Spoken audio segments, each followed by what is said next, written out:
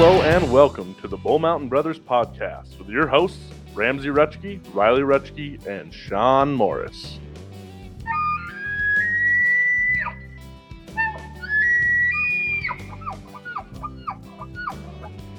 I just wanted to take a moment of your time to talk to you about one of our sponsors, F&H Contracting and Fence, located in Billings, Montana.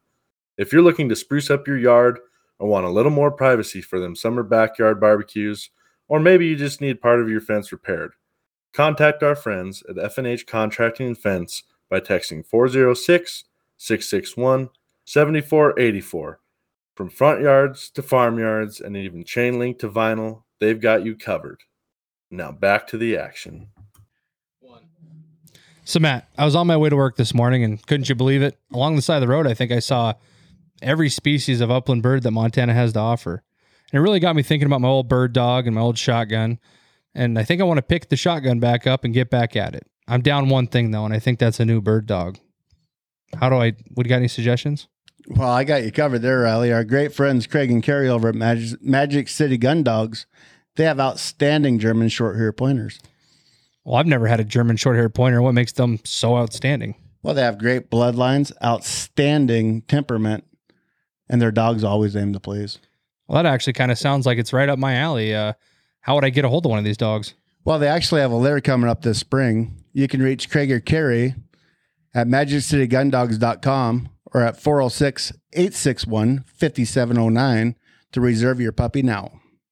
What is up, and welcome back to another episode of the Bull Mountain Brothers podcast. What's up, boys?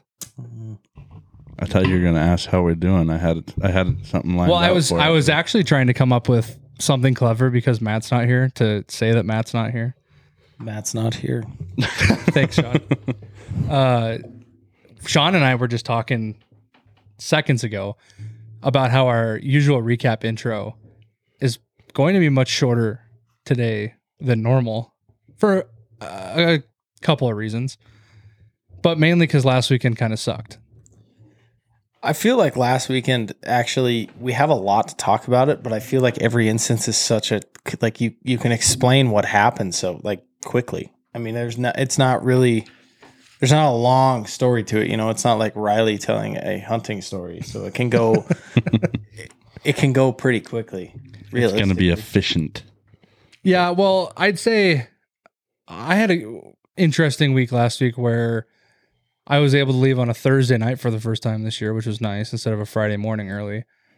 And our main goal was to go get Matt a bull because he still has a tag left and he put all the effort in to helping me get mine. So we headed out, you know, of course, and I don't know if this happened for you guys too, but what it seemed like was all of the situations going into that last weekend were perfect. Starting Monday, where it was going to be cooler, no moon. Like, it was feeling good. I felt good for you guys. Right about Wednesday, all of a sudden, you go and look at the weather and it's 2 inches of rain by Monday. And we didn't think that it was going to be that big a deal, but we got there Thursday night and it was already raining, and we tried hunting Friday morning, didn't see anything. Pouring. It was pouring. The way we had it set up was Matt finally got to sit in the blind that we've had out forever, the one that we can't get to because we run into elk every time we get in there. So he was there and I was outside calling in the pouring rain and the wind.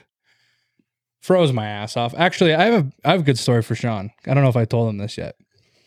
But we decided that we were going to do your little trick with the boots and the estrus. So and actually what was kind of cool is Matt's daughter was there with us, his 13-year-old daughter, and she likes to go elk hunting. So it was kind of fun. And I like, you know, I'm out, we like to teach her stuff. And we had that bottle in the Ranger waiting for it to get light out. And she's like, "What is that?" And I was like, "Here, smell this." And I opened the bottle. And of course, like the aroma. And she's like, "Oh my God, close that back up." Right at that time, there was a wasp on my arm. Matt thought it was the great idea to swat this wasp on my arm interns pouring elk estrus all over my arm. So that's how my day started, was smelling like an elk in heat for the rest of the day. But yeah, we ended up, what was actually kind of cool is at the end of the day, and I'll rush this story because I have nothing to say at all, really.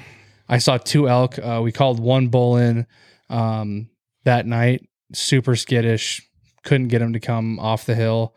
We went after him, couldn't find him again. But I will say the coolest thing is that Matt and I have been, I mean, we all kind of know this from our film and from when you guys, I mean, did you ever get to come out with us in August or no? No, I don't think I did. But Ramsey did. We had been getting these bulls coming up this one canyon almost religiously. We finally found where they were bedding now, which is really cool. And I don't know if you remember, like a month ago, we were watching a video together where this guy was like, I don't know, he was somewhere in Montana, and he was like backed up like in a sandstone cave. Do you remember seeing this video? And he called a bull into like 5 yards because they like hang out on these sandstone rock outcroppings.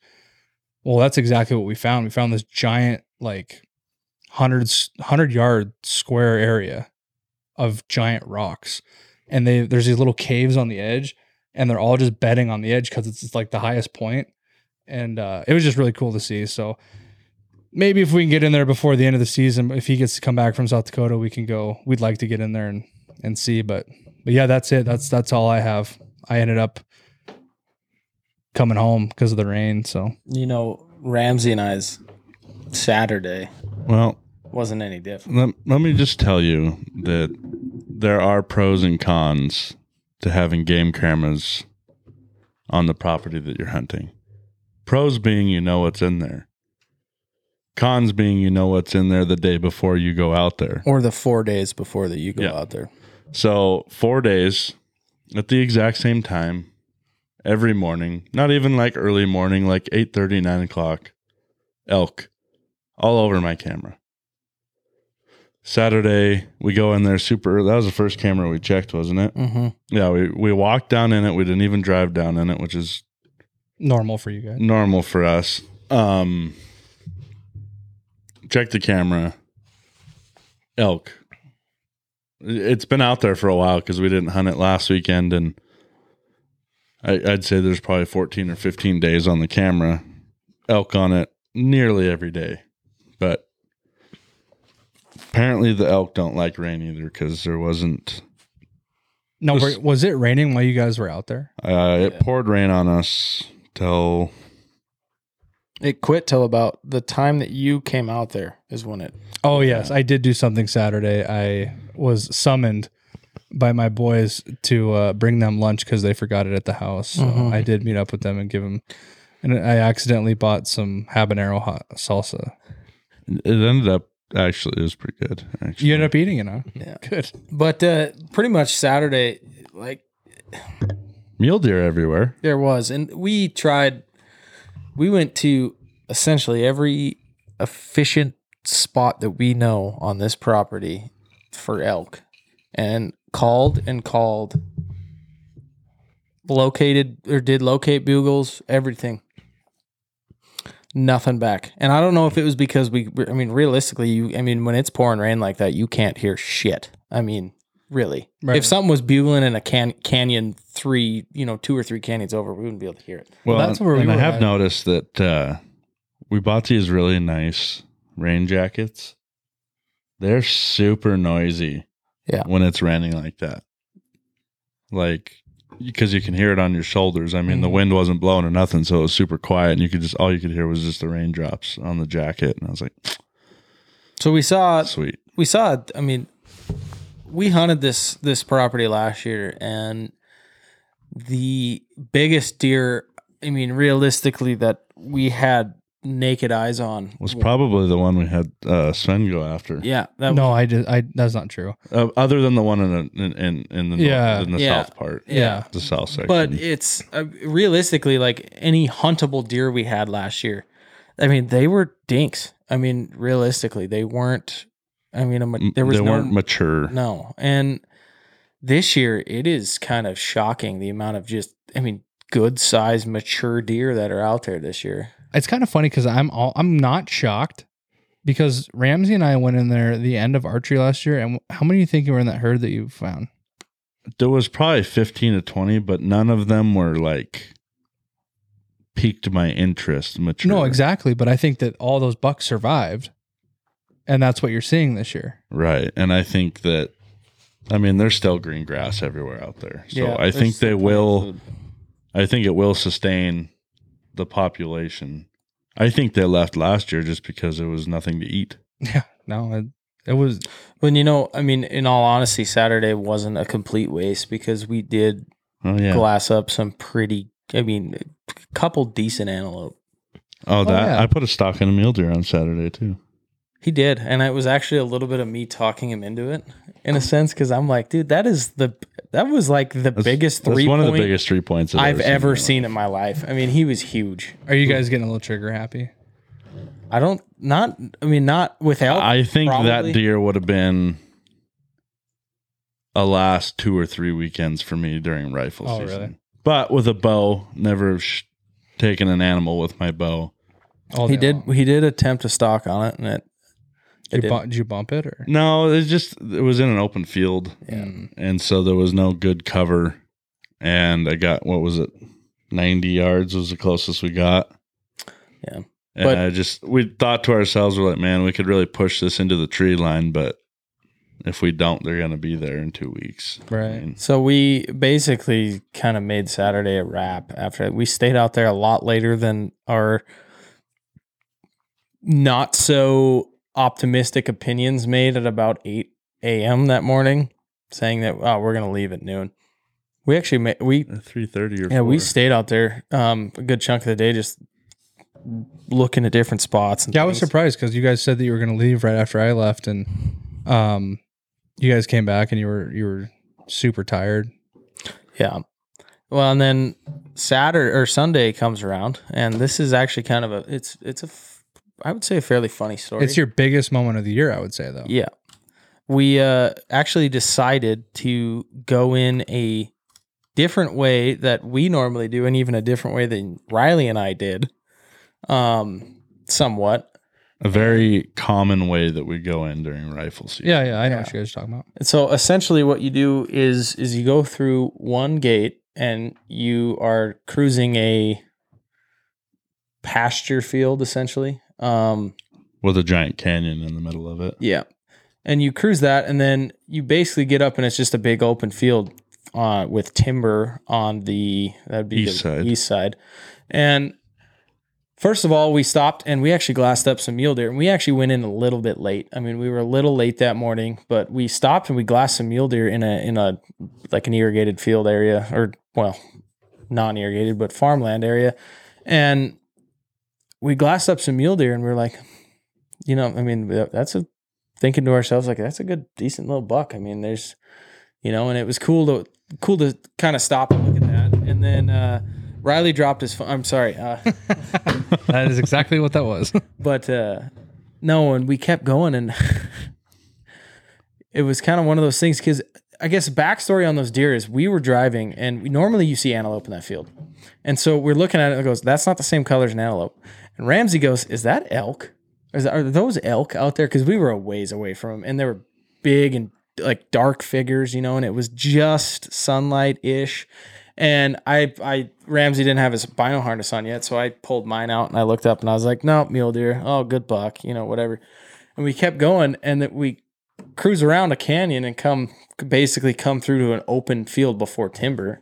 And I didn't even see it yet. And Ramsey goes, yeah, that's the elk over there. And I went, what? And I turn and look, and there's just a mature 6-point bull in the middle of this field walking straight at us at probably 800 yards. And how did you? Deja vu.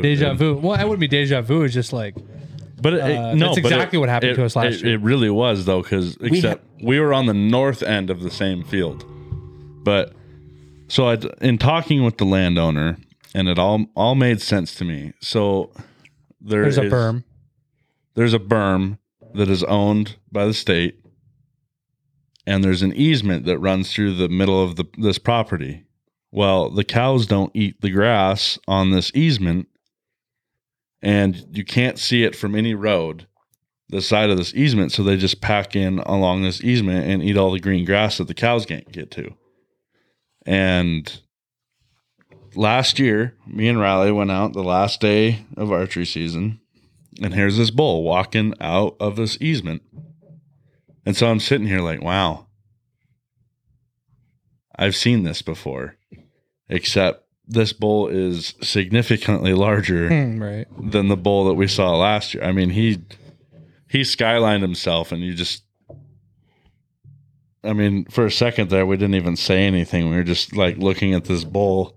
It was like in all reality, that was the first elk this season that either of us have laid our naked eyes on. Huntable elk.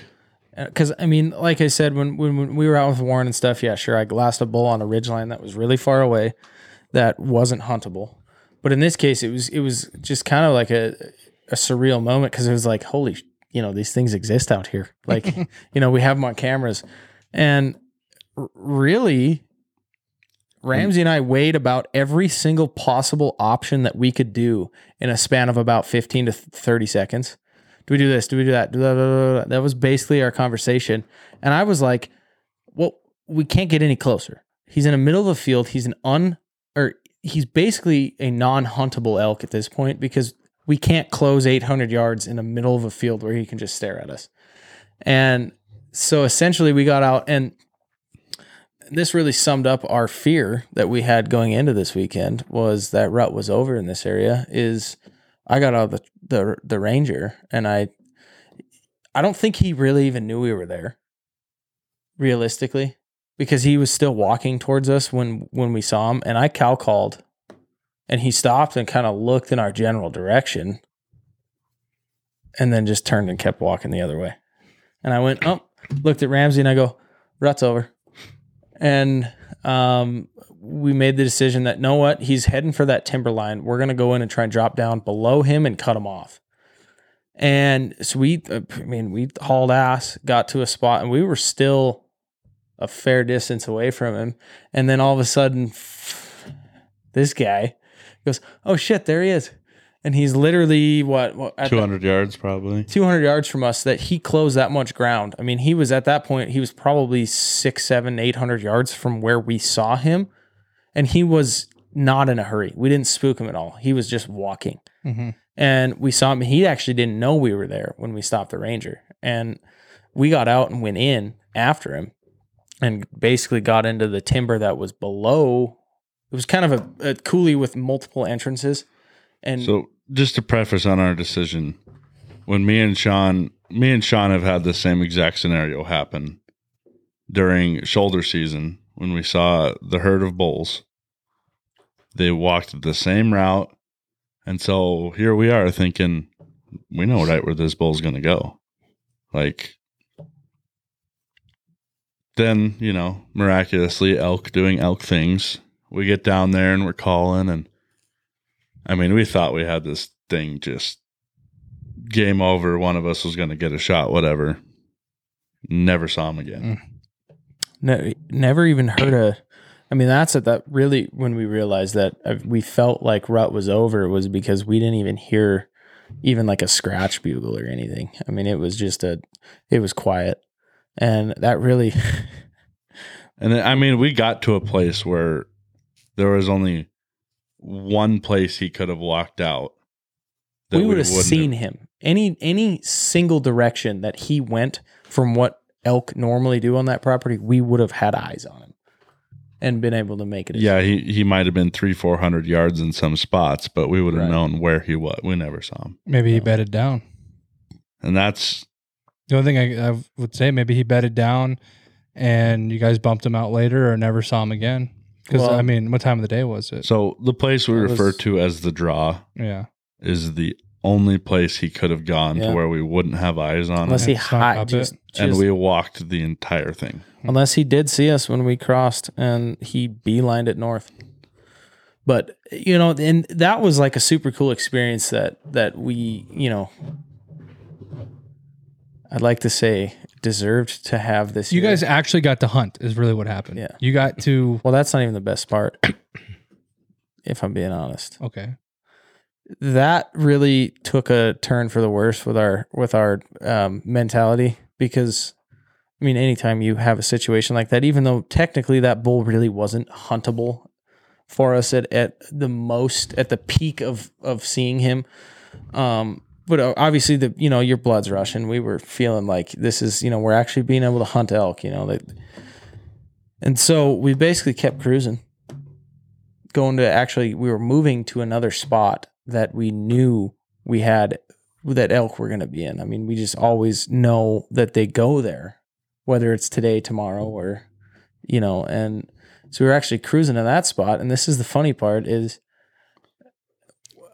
we kept seeing mule deer, and we kept stopping and like looking at them, just the glass. And we kept going, and we were still a little ways away from our spot that we were trying to get to. And I see we were basically up on top, like right where you and I walked, we were right there.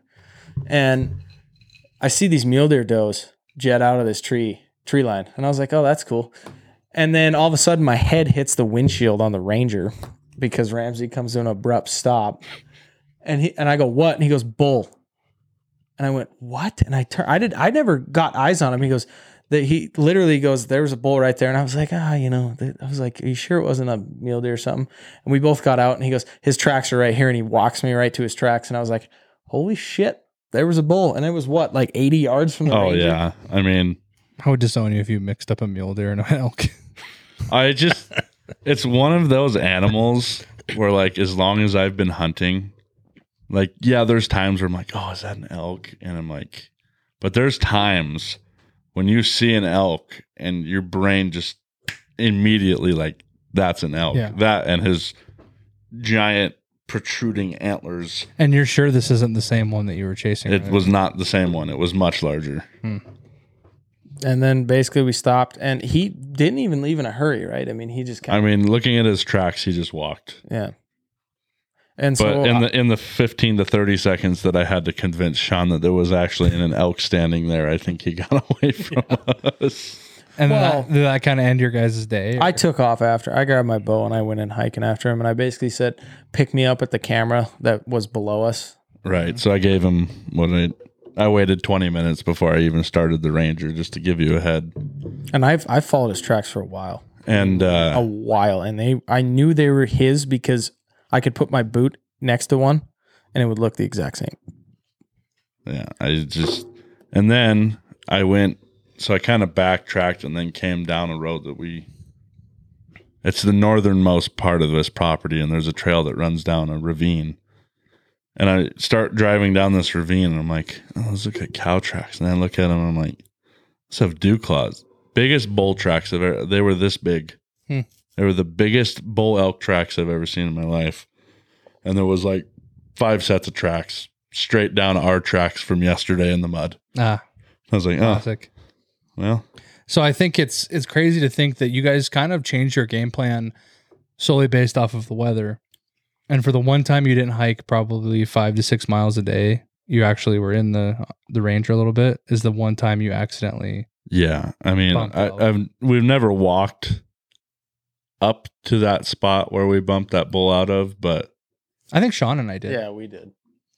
But we always walked from underneath. And I think if we'd have done that day, we probably would have. It's kind of funny how we were talking at the beginning of the episode about how our intro was going to be super short. Yeah. And you guys just told the Riley story. We did. We efficiently told it, though. But why don't you tell us the last bit of what happened this last weekend? All right. Oh, well, were you guys kind of done? Either way, we kind of drove around for a little bit, checked cameras, whatever, didn't have anything on them from the night before. Drove back up on top, and we were glassing for antelope because it starts next weekend, and we have tags for this area.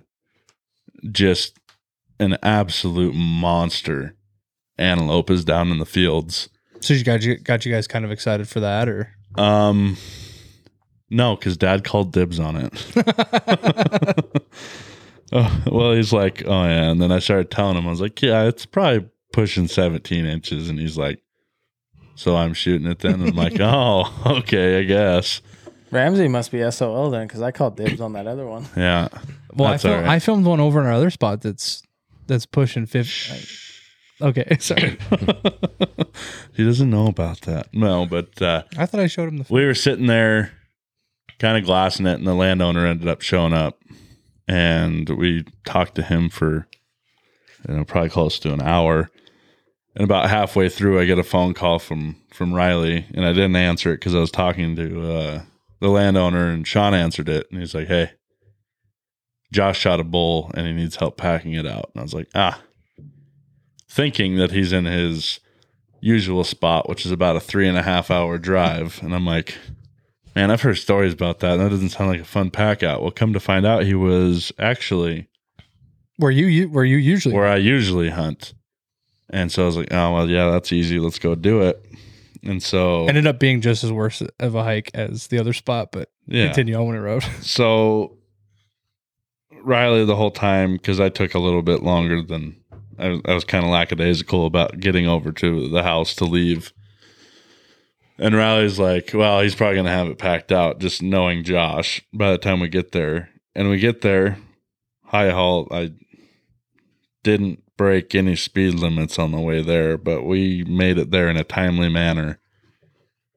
And what was it, about 2 minutes later? It wasn't even that. It felt like 45 seconds. Yeah.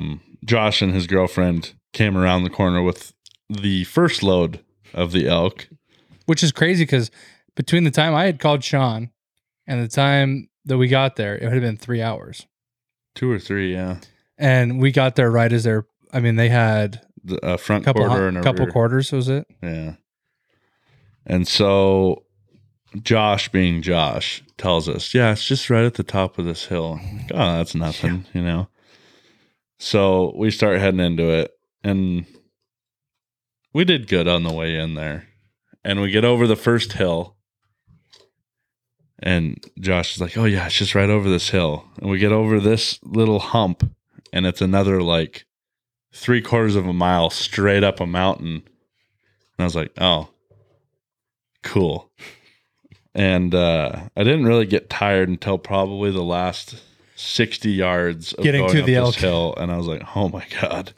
I was like, I know that. I was like, if I get over this hill and there's another hill, I don't know if I could make it. They're going to have to call air support and get me out of here. But no, we finally got to the top of that hill, and that was it was kind of off the backside. And there was a front quarter, a rear quarter, and then the back straps, tenderloins, and the head. And so Josh took the back straps and the tenderloins and the rest of the meat in the head, and then I threw the rear quarter on, and Riley took whatever was left. And from the time we got there to the time we left, I think the pack out was a total of 3 hours. But coming down was a 10th hardness of going up. It was literally cake. I don't think we stopped one time going down.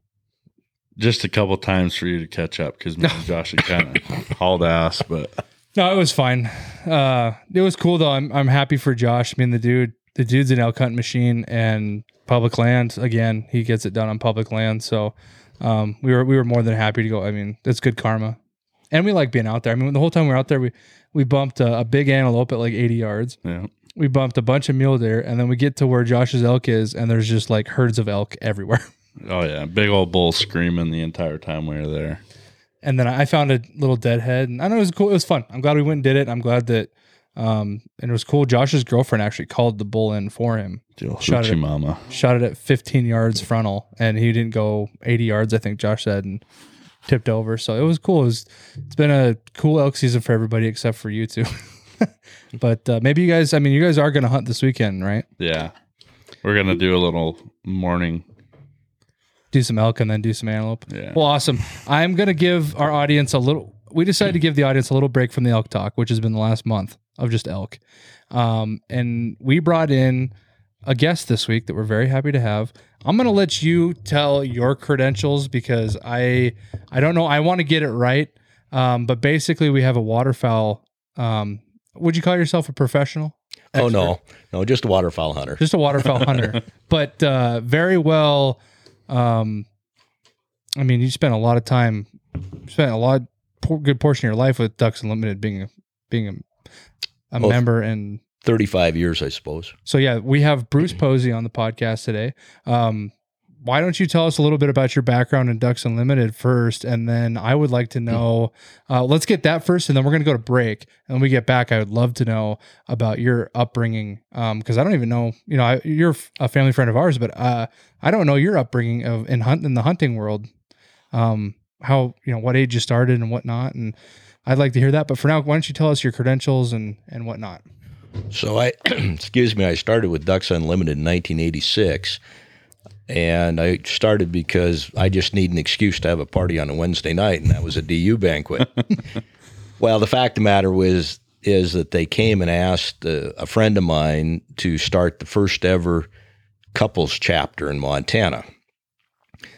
Ducks Unlimited prior to that had always been a stag event. That was just the nature of the beast. So we agreed to do that, and our first year went pretty well. In our second year, I think I paid $1,800 to settle the bill. They didn't go so well. And the fact of the matter is the local DU committee was mad at us because we'd brought women in. We got set up, you know, typical deal. That was fine. So I didn't do anything for 3 years, and then the Billings chapter started to fail. That meaning that the attendance was going down, and I got asked again to come help, and so I did. And then from there on, the chapter built and built and built until a group of young men that I had brought in turned it in from what had been, you know, maybe a 200-person event to a 600-person event. And they were doing $100,000 in the night, and they were doing great. Well, they asked me to step up, and I became a state chairman. Then they asked me to step up onto the board of the National Board of DU, and eventually I became a regional vice president, and then I became a senior vice president, which your senior vice president in DU, there are 7 of us. In those days, there's 8 now. In those days, there were 7 of us, and we controlled all fundraising for the United States. That was our job. And in those days, I had the states of Idaho, Utah, Montana, Wyoming, Colorado, North Dakota, South Dakota, Nebraska, and Kansas. Jeez. Where it was my territory. And it was a great territory, and of course it's where we raised all the ducks, right? Right. It was in the prairie pothole. And that ended for me in 2012 as far as a senior went. I served my 4 years as a senior and 4 years as a regional, and I still get involved with the committees. I still do stuff with DU. I'm now on the emeritus board, which is a fancy way of saying all the old guys, you can go hunt and fish with each other anymore. We don't need you all that much. We do some other things. We do the scholarship program now. DU has a very nice scholarship program for high school kids. We run that scholarship program. We do a few things, but you know, we get together and have some fun hunts and some fun fishes. So that's kind of my story. Very cool. Well, that's a little bit on who we've got here tonight. We're going to basically go to break real quick. And when we get back, we're going to dive even further into that. Because I think what was really cool is last week we had a big talk about elk management, right? Yes. This week we're going to get a little bit away from that's more politicky, more opinionated. And this week I think it's a good opportunity to talk to Bruce about conservation. Something that I would say is right up your alley, something you spent most of your life understanding and excelling in. Conservation was my passion. Yes. That's my one passion. So I think that'll be something really, really awesome and uplifting to talk about. And then we'll talk a lot about hunting, and maybe we'll get Sean interested in a little bit of waterfowl stuff. But this episode here, we thought it was a great time to bring Bruce on in the spirit of waterfowl just opened in Montana. So in that spirit, and to get a little bit away from the big game hunting, Bruce is here, and we're going to go to break real quick, and we'll get right back into it when we get back. So we'll be right back. I just said that 10 times, but we'll be right back. Jesus. Sean, I had to laugh the other day. Do you remember that time that Matt sunk his pickup in the creek? Oh, I absolutely do. That was just a nightmare. Yeah, that really sucked, and I was the one that ended up cleaning it up. You know, do you know anybody that could take care of that for me next time? You know, believe it or not, the guys down at Yellowstone Detailing here in Billings, Montana, they could take care of that real quick for you. Anything from cars to trucks, anything that really goes down the highway, whether you're putting it in the water, putting it in the trees for a good weekend with the family, they could easily clean that up for you and get you right back out where you want to be. And how would I get a hold of these guys? You can actually get a hold of the guys down at Yellowstone Detailing at 406-861-9553. Sweet. All right, I'll bring us back in without saying we'll be right back 10 more times. How does that sound? But we will. Be right back. So yeah, Bruce, a couple things before we get into this real quick. Just for the audience that doesn't know, just because I heard it in your conversation, and I think it's good information for those that don't know, and I don't even know if you know about what this is, but could you clarify when you were talking about the prairie pots, what that is? Absolutely. So when the glaciers came down, they literally stopped at the Missouri River. And then they receded northward from the Missouri. And as they went north, they scoured out the ground. And they created all these potholes. And that became the prairie pothole region. And it literally runs from the Rocky Mountain front, from the Blackfoot Reservation, if you would, clear over into the Dakotas. And then, of course, it runs a long ways up in Canada as well. And it's there that most of North America's waterfowl, at least that which runs down the Central Flyway, is raised. Canada used to claim it was all raised in Saskatchewan, little bit in Alberta, and Manitoba. Now North and South Dakota and Montana claim we raise more ducks than they do. Just a sense of pride deal. But the fact of the matter, that's the prairie pothole region, and that is the best of the best habitat for the raising of ducks in North America. Were you aware of that? No.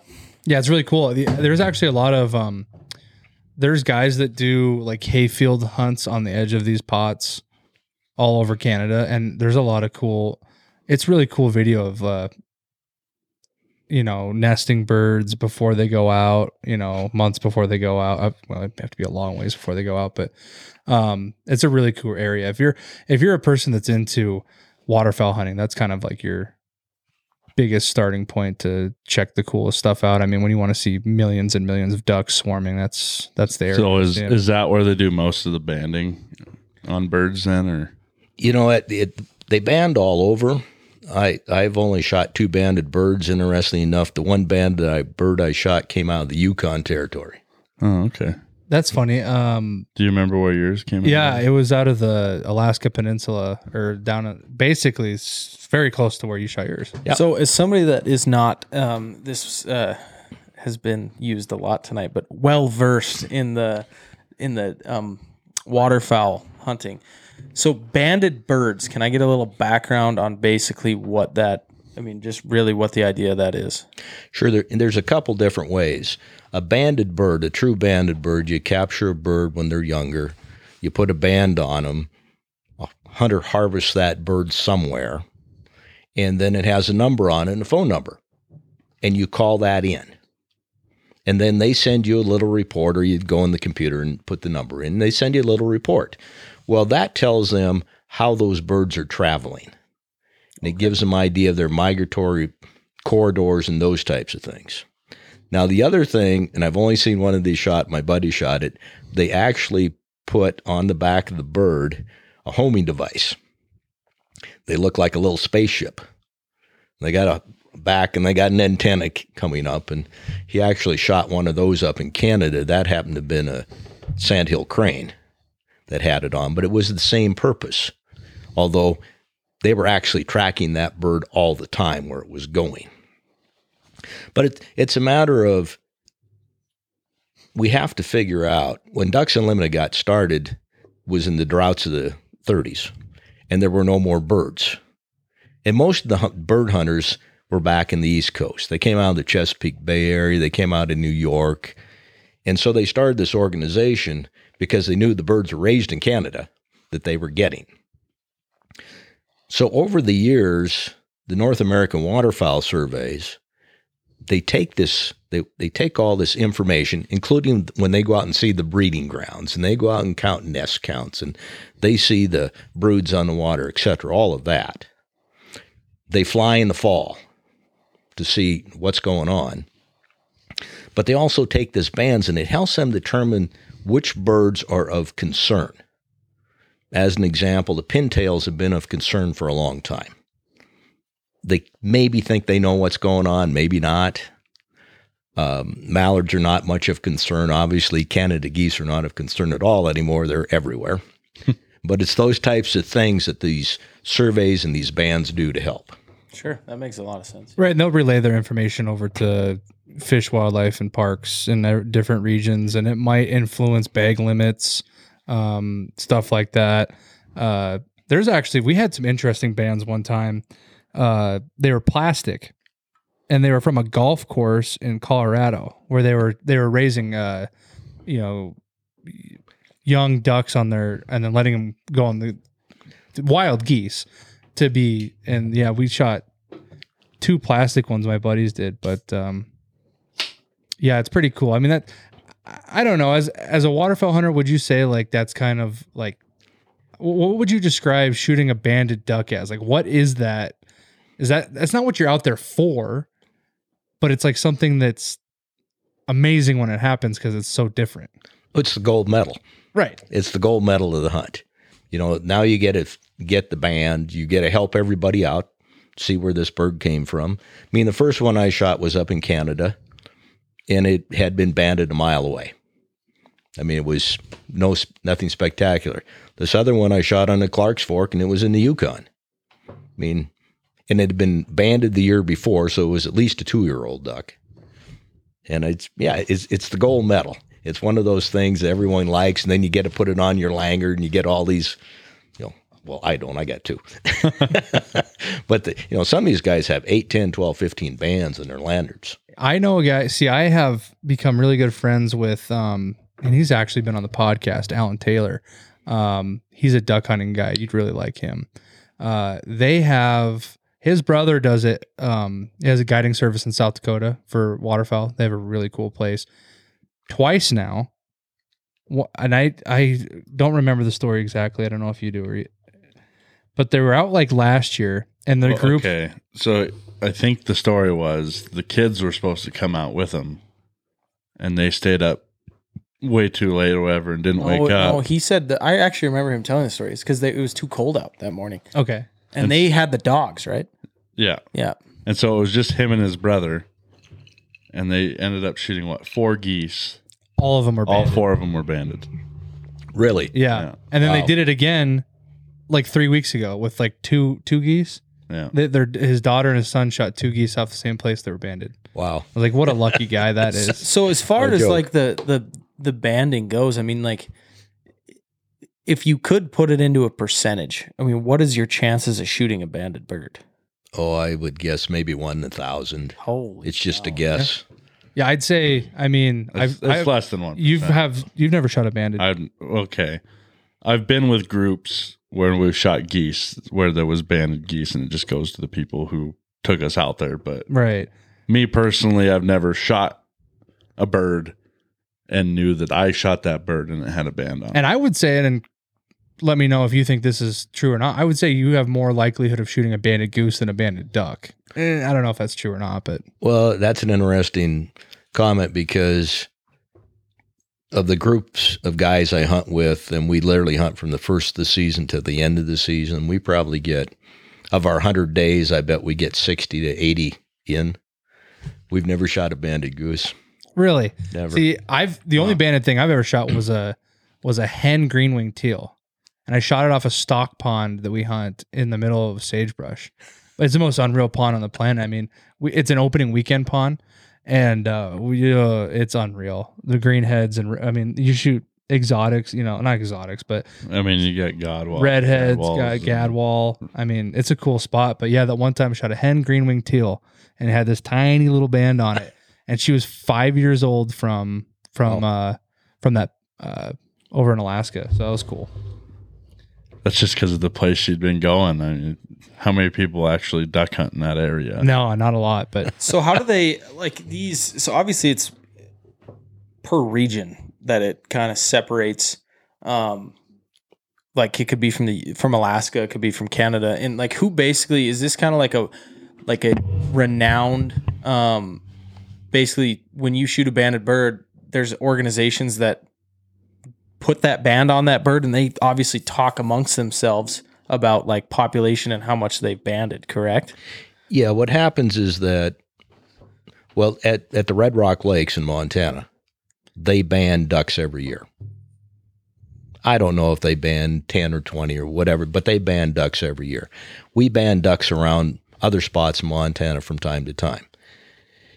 And they just all go into a central depository, if you would, the information. And so when you call that number in, and you call the phone number and you put your number in, then that depository knows where all these birds are coming from. Because birds have no concept about the Canadian border or the Mexican border, they're true North American waterfowl, then it's a matter of Mexico, United States, and Canada keeping all this data. And it's important because the birds that are raised in Canada many times winter in Mexico. And so we have to have all that knowledge. They were born up here, but they're getting down here. And how do we get that bird from the Yukon or the Northwest Territories up in the arboreal forests? How do we get them down to the Gulf of Mexico, down to the Yucatan? Down, quite honestly, they go down into South America. What do we need to do to help them? Makes sense. Which brings you into the most important concept of Ducks Unlimited itself, which is habitat rehabilitation with that data. Yeah, Ducks Unlimited is an organization that conserves wetlands and associated uplands for all animals that use them. So obviously in the wetlands, white-tailed deer are all the time, just as an example. So is a skunk. So are the fox and the others. They're all there. So we, Ducks Unlimited, our mission is to preserve not only the wetland, but the associated upland. And many times what happens, particularly if you go down the Mississippi alluvial valley, those birds will run out of food. You know, they're going down to the Gulf, but there's nothing to eat. So many times now, and we have great relationships with not only the ranchers, particularly up Montana with ranchers, but you go down further and south with farmers and they'll flood their rice fields. And these birds will come down and they'll have these flooded rice fields to eat in. And that way we can get them healthy down into Mexico. And then when they come back up, which they're going to do, they got to make the trip back up, right? 3,000 miles or whatever that trip is. And so we make sure that along those lines that they have the habitat they need to succeed so that when they get to the breeding grounds, they have the ability to breed, because a hen that's too thin is not going to breed. Right. I would say it would be similar to, like, you know, if there was a bull that wasn't strong enough to do it, it wouldn't get done. That's correct.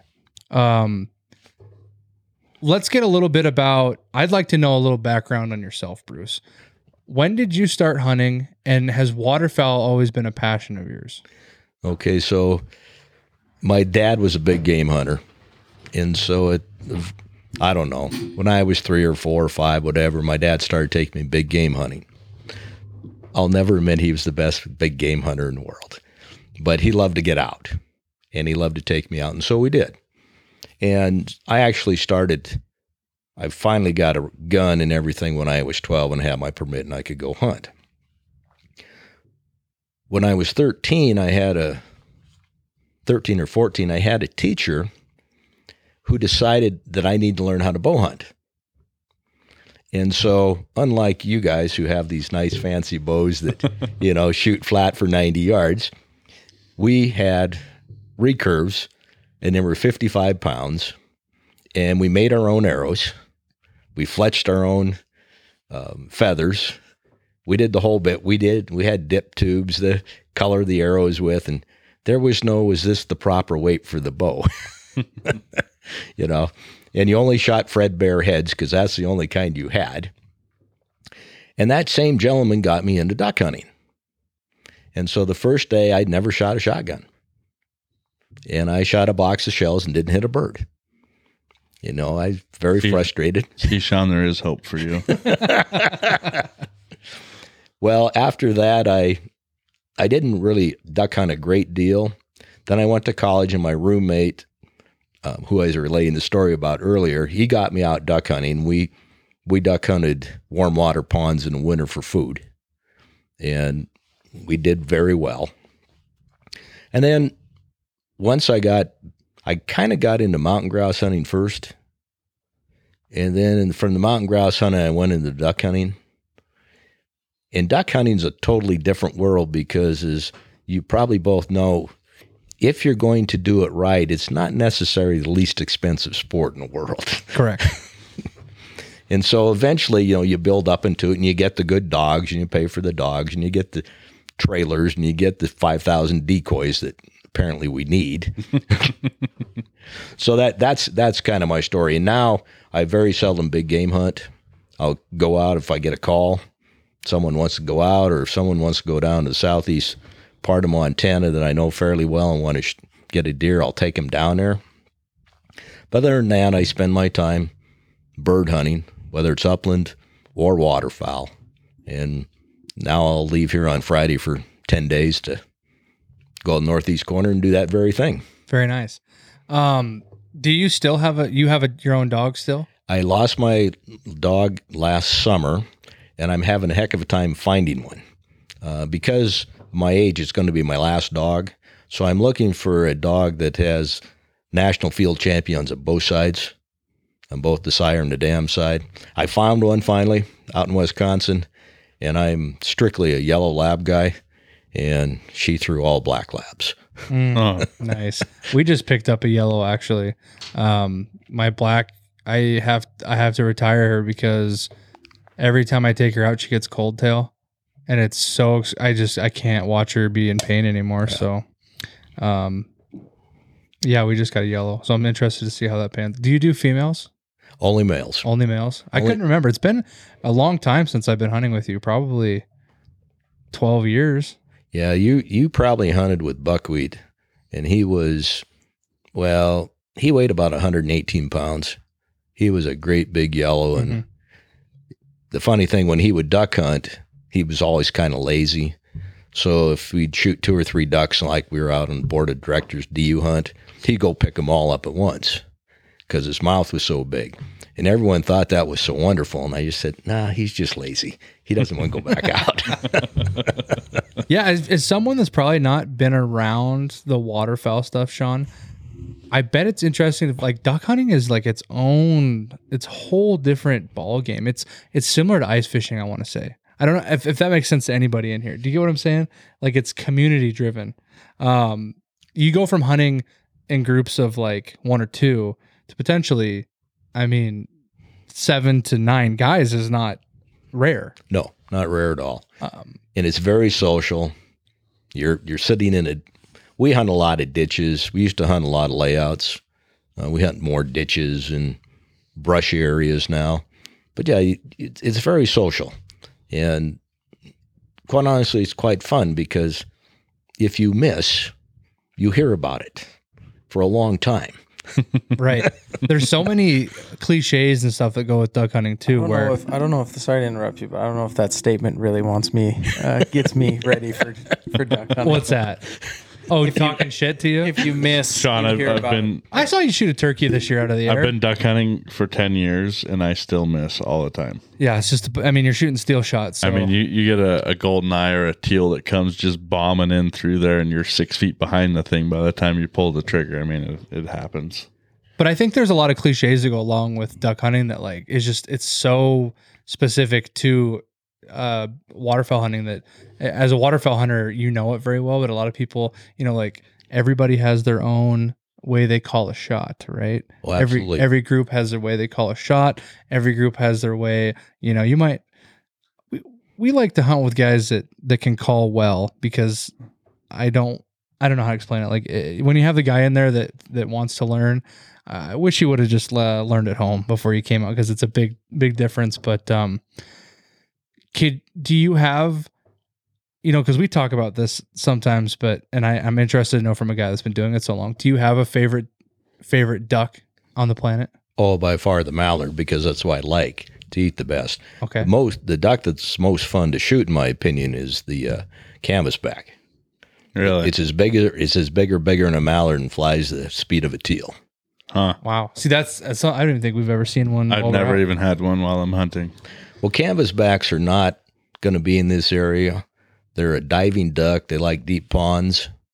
And so we see them up in the northeast corner of the state, but they're going to swing down through the Dakotas, down through the hourglass in Nebraska. That's where you're going to see them. We'll occasionally see one he's lost Right. in this part of the world, but yeah, and the canvasbacks, most people think are the best eating. I still prefer the mallard. That's my own preference. Yeah, I'd say. I mean, a large percentage of what you're going to eat is going to be mallard every year. But I mean, there's a lot of guys down south that they're pulling limits of teal and wood duck more often than greenheads. So I don't know. Yeah. I'd say a pintail is probably my favorite. This is a question for somebody that's I think obviously it's well known that Sean is not involved in the waterfowl world. As far as because I know as far as upland, when you get into turkey and stuff, I know the distinction of region that different the 4 main species or 5 main species are in the States. With ducks, are they everywhere, or is it kind of the same as turkeys where you got to go somewhere to shoot a certain duck? Well, first off, you can have. I have a lake place over in western Montana, and we had a pair of Eurasian shmews on the lake. Now, how they got from Asia to western Montana is beyond me. Obviously, on big wind current, right? Yeah. But for the most part, the states have the flyways have certain birds. As an example, the Pacific flyway that goes down, particularly through the Sacramento Valley, Central Valley, California, a lot of pintails down that way. And which I've gone out to hunt out on Cape Cod, there they have a lot of Atlantic brant. Well, you're never going to see Atlantic brant out here. It's just not going to happen. So yes, it's similar. Although in Montana, you're going to have mallards, mergansers, goldeneye, blue-winged teal, green-winged teal, cinnamon teal. You're going to have pintails, canvasbacks, bluebills, both lesser scaup, greater scaup. You're going to have redheads, ringnecks. We kind of get them all through here into Montana, not necessarily all down in the Billings area. Right. Yeah, and I'd say really the only sought after birds that you couldn't get through here would be having to go up to Alaska to get harlequin or Barrow's goldeneye. Something like that would be tougher to get here. Well, I've got a good story about a Barrow's goldeneye. I shot one on the Bighorn River. Okay. Really? And it was a beautiful bird. Absolutely beautiful. We had a blind out on an island, and I shot this Barrow's goldeneye, and I turned around and I put him behind me, and we hunted the rest of the day. And when I turned around, my dog had eaten it. Oh my gosh. I have a similar story to that. That's pretty crazy. See, these waterfowl guys are a different breed, man. You're going to hear some stories today that my dad really loves mounts. So we have dozens of mounts in the house. Oh, and name them all.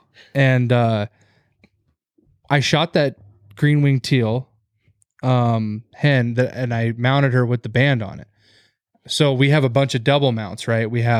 I still have a hen wood duck. I've been trying to shoot a really nice drake for a long time, but for the longest time, I've just been trying so hard. And I don't know if you think this is true or not, but it's kind of hard to shoot a really plumed, beautiful looking green-winged teal around here, drake.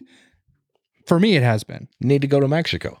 That's when they're all plumed up. Oh yeah, that's my problem. So the first time and the weirdest thing, we were hunting this channel, and for the first time ever, I'd been given for Christmas a dozen teal decoys, which I would never normally use, but we had them with us, and they're just small, and I was like, oh, what the heck? We threw them out there, and right before first light, we heard them fly into the decoys, and for some reason, Ramsey had his backpack and binoculars. So he could look in there and we could see the most beautiful drake I've ever seen. And I'm just I'm so ecstatic. Like I'm just waiting for shooting light. And this thing, you can see he's swimming right towards within feet of where we're sitting. And so I'm like, we're going to spook him. We're going to spook him. And shooting light comes and we go to spook it up or something. And I walk out. He doesn't move. He's just sitting there. So I'm so excited. About the time he flies up, I shoot and I go over there and I'm telling you, it was split in half. Like it was the most disappointing. He hit it with 90% of the pattern of that shotgun. Like it was not fixable. It was like the most devastating thing. And then a couple years later, we got one on the Bighorn, thankfully. But it was funny because that's actually was my first duck ever. Is the green wing hen that we have mounted, and we just put your band. Oh, that's right. I didn't mount the one that I had shot. So the whole time I wanted to finish the mount. Like I wanted to shoot this, plumed out drake, and Riley shoots one beautiful bird, and they get it mounted, and literally that next year we're on the Bighorn in the same spot, and I shoot one that's just even crazier. I've never seen it before. He had a black mohawk down the back of his head. Most beautiful bird I've ever seen in my life, but we'd already got it mounted. And so we just, took the breast and whatever off of it and ate it. I'm like, oh man, go figure. I mean, so what really, I guess I've gotten a good justification of what calls out for a wall hanger in a sense of a bird. What are you basically looking for? Like if you were to go out, like in a case of like elk, obviously that's a wall hanger, right? When you go out for birds, what are you looking for to see on your wall? Drakes. Yeah, drakes. I think wall hangers, when it comes to birds, is more the hunt. It's a memorable bird. It was, as an example, I have a common eider from Massachusetts. It's a common eider. We went out there and shot limits every day, but we're not going to see another common eider. I'd like to shoot a king eider up in Alaska now to put with the common eider, but it's a matter of the hunt, and that's what it reminds you of. So it's not a matter of the size. The banded bird I shot from the Yukon, I wish I'd mounted, only because it was a massive mallard. And it was banded. I didn't think about it. And, instead it got consumed. But I don't think it's really about the size. Sometimes there's some beautiful birds you want mounted. As an example, when we were out in Massachusetts, one of the guys shot a black duck. You won't see a black duck out here. We mounted a black duck. Was it spectacular? Not particularly. But the fact of the matter, he shot a black duck. Right. And so he had it mounted. So there's things like I'll talk about some of our mounts. I have a lesser goose, which is kind of hard to they're literally like a goose the size of a mallard. And Ramsey got that, and they have short beaks. They look crazy. They're Canadian geese, but they're called lessers. And I've never seen one. Well, we've seen maybe a couple, but that was an uncommon thing. So that's why we got that one. I think the driving force of us getting a lesser mounted was because they didn't take up so much damn room. Yeah. And then that was a big thing for us. Is my dad let us mount our first ducks. So we have our first mallards that are in his house. And then one of the coolest mounts we ever did, which is only ones I've ever got, just because they were so beautiful. We got into some snow geese a couple years ago, which in this portion of the state, it's not very common. Depending on the time of year. When we usually go out, they're not around. And one of the snow geese was a blue with a white head, which I thought was just the coolest thing I've ever seen, because he wasn't fully, one way or the other. So we have those double mounted, and then we have some cool stuff like some goldeneye that was just beautiful. Sometimes you can get a Drake goldeneye. They're a black and white duck, but they'll get this gleaming green through the top, and that's a cool mount. So, is that iridescent? Is that what they call that? I have no idea. That was it's an iridescent greenhead. Yeah. Yep. There's a lot to waterfowl. I know, isn't it exciting? It's cool. If you're on the outside looking in, realistically, it's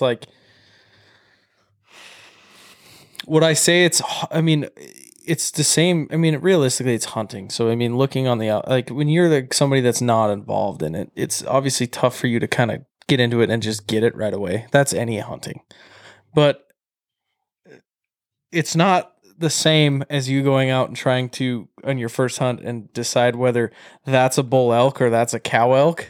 There's a huge difference in duck hunting, I feel like. Oh, and, Well, I and wonder you if get you- with some nuts like me and Riley, and we'll tell you, and even Bruce, I'm sure is the same way.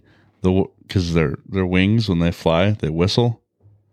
I can tell you what kind of duck it is sitting on the bighorn just by the way its wings whistle, without even seeing the bird. But a thing that you probably don't people that are listening that don't do much of this, there is a lot of hard things to being a waterfowl hunter because you have to know bag limits, you have to know species limits, and You have to know what's coming in at Mach 2 before you shoot and depict the drakes from the hens. And So I would say a big thing about, which this might be a stupid comment, but identification as ducks as color is a huge thing, right?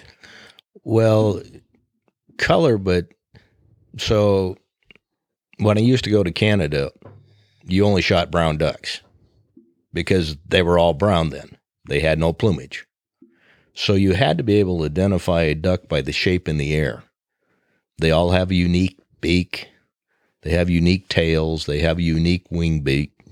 You have to be able to do those things. Otherwise, you end up shooting something you shouldn't or something you didn't want to. Typically, we don't shoot hens of any species because, the hens raise all the eggs, and so we tend to shoot drakes. Well, you don't want to shoot a hen by mistake. It happens all the time, but you need to identify the birds. So what's an easy classification if you had to pick one species, how do you decide whether it's a drake or a hen? Well, the mallard's the easiest because the drakes have green heads. Okay. and they're just darker in general. Well, and like when you're looking up, when you see birds coming in, a hen is very much brown. Okay. And what I like to look for in a wing, I look in a wing. So mallards are a little bit white underneath, and that's kind of what I'm looking for. Is like a Drake mallard. It's pretty much white. Yep. So is there a species of duck that is actually kind of hard to distinct male versus female? Teal. Yeah. And how do you decide if it's male or female with the teal? Would you say that usually if you're shooting teal, it's almost impossible? Yeah, you're shooting teal. Yeah, it's not like you're shooting. So there's really no identification mid-flight that you can do. It's so hard. They're both pretty much. I mean, they have brown colors to them. I mean, a Drake green wing is gonna have like brown on their head's gonna be brown with a green. Need to look this bird up while you're talking. Green wing teal. Yes. This would be a great moment for us to use our TV that we've just put in the studio. Okay, so they got the little white stripe down the kind of the broad side of the breast. Yeah, and they're so small. I mean, you're shooting a bird. They're this big. Yeah, they're about, they're a little bigger than a robin. Yeah, you got to get a limit of them just to get a meal. Yeah, and maybe two. Yeah. And they're fast. So They're okay, fast. this is actually a good question. So in this, I'm just scrolling through pictures here. So this comes up. Why is that one different? If you can see that. 'Cause that's a hen. That's a hen. That's a hen. So then in that case, that's a drake. Correct. Yep. So that's the distinction that you need to make. Okay. And the problem, or the reality, it's not a problem. The reality, particularly with the teal, that in Montana, they're an early bird. So they're not plumed up. A mallard will hang around till the end of the season. So might a canvasback. A pintail will not. Sean, do you understand when he's talking about plumed feathers? I kind of have gotten the idea of what you guys are meaning. Basically, it's This is fully plumed out. Well, I think Bruce would be able to like touch on this a little bit better than I can. But It's the hair molting, gel. It's about molting feathers and Yeah, so birds molt, they can't fly. Sure. And then during that period of time, they come in with colorful feathers. The males do. The females stay brown. And so a male mallard will get this iridescent green head. It will get feather curls on the end of the tail. And they're a beautiful bird. but that's when they get fully plumed. Pintails up here, as an example, we typically don't see a good pintail up here. They don't get plumed up till they get to Mexico. Occasionally I'll hear someone, I've got I shot one here, and I'm thinking, it's probably out of season. You just didn't realize it. Pintail, yeah, wow. They're the most beautiful duck on the planet, in my opinion. Well, they're kind of some, sleek. I mean, so they have long tail feather. they have the green on the wing on the backside. Is that right? Yeah, they're a beautiful bird. Or is that blue? I guess we can't really. Iridescent. Iridescent. It's a big word for the podcast. Yeah, and they have a blue beak or light-ish. So, what are your limits? Vary per species. Is that correct? Yeah. Yes. Could you name it off the top of your head right now? They vary every year. Mallards, you can shoot 5 drakes. You can shoot 3 drakes or 2 hens. I think canvasbacks were back up to 2. We were at 1. We may be able to shoot 2. Teal, you get to shoot 5. In fact, right now, season's still on this week, I believe. Seasons are really weird with waterfowl now. There's starts and stops in the middle of the season. That's something you have to be. If you're a waterfowl hunter, you have to check your regulations. So, what's the idea behind that? Now, was that with Freeze Out Lake? Was that what the idea behind that was? No, that the idea behind it was a bunch of guys like me down here in Billings who said, we don't get our push of birds until January, and you close the season on us. So what we asked them to do was to open the season for a week and then close it for 10 days or a week, whatever the number they decided, and then give us that in the back end. So right now the season opened on Saturday, and I think it closes either Friday or Saturday here. This is in this region. If you're up in Medicine Lake, it's open. That's because, I don't know, even before I come back from Medicine Lake, it may be frozen solid. And the birds will all be gone, so you can't split their season. But we split ours because we wait for that big wave of, particularly mallards, to come out of Canada. And many times, that is literally the last week of the duck season here. Oh, yeah. So here's my question to you on this then. I have an idea why, but why don't we just open it 2 weeks later every year and not have that first week? The idea that I would have, my reasoning would be because you wouldn't be able to shoot wood ducks, widgeon, all that, because they come through so early. But why not just open it up 2 weeks later instead of having one off, one on? I think that's a good question. We've asked the same question. I think it's a matter, you've got a lot of early duck hunters who like to shoot the teal that say, they'll be gone. We won't be able to shoot them. Now, the blue wing will be gone. The green wing will be here the entire season. That's a hardy little bird. They'll be here at a time. But a lot of guys like to get out. The other thing a lot of the guys like to do, and I should say gals as well, that's being a little chauvinistic on my part, they want to hunt before the big game season opens. Because at least when I hunted big game in earnest, I never hunted ducks during big game season. No waterfowl. That was big game season.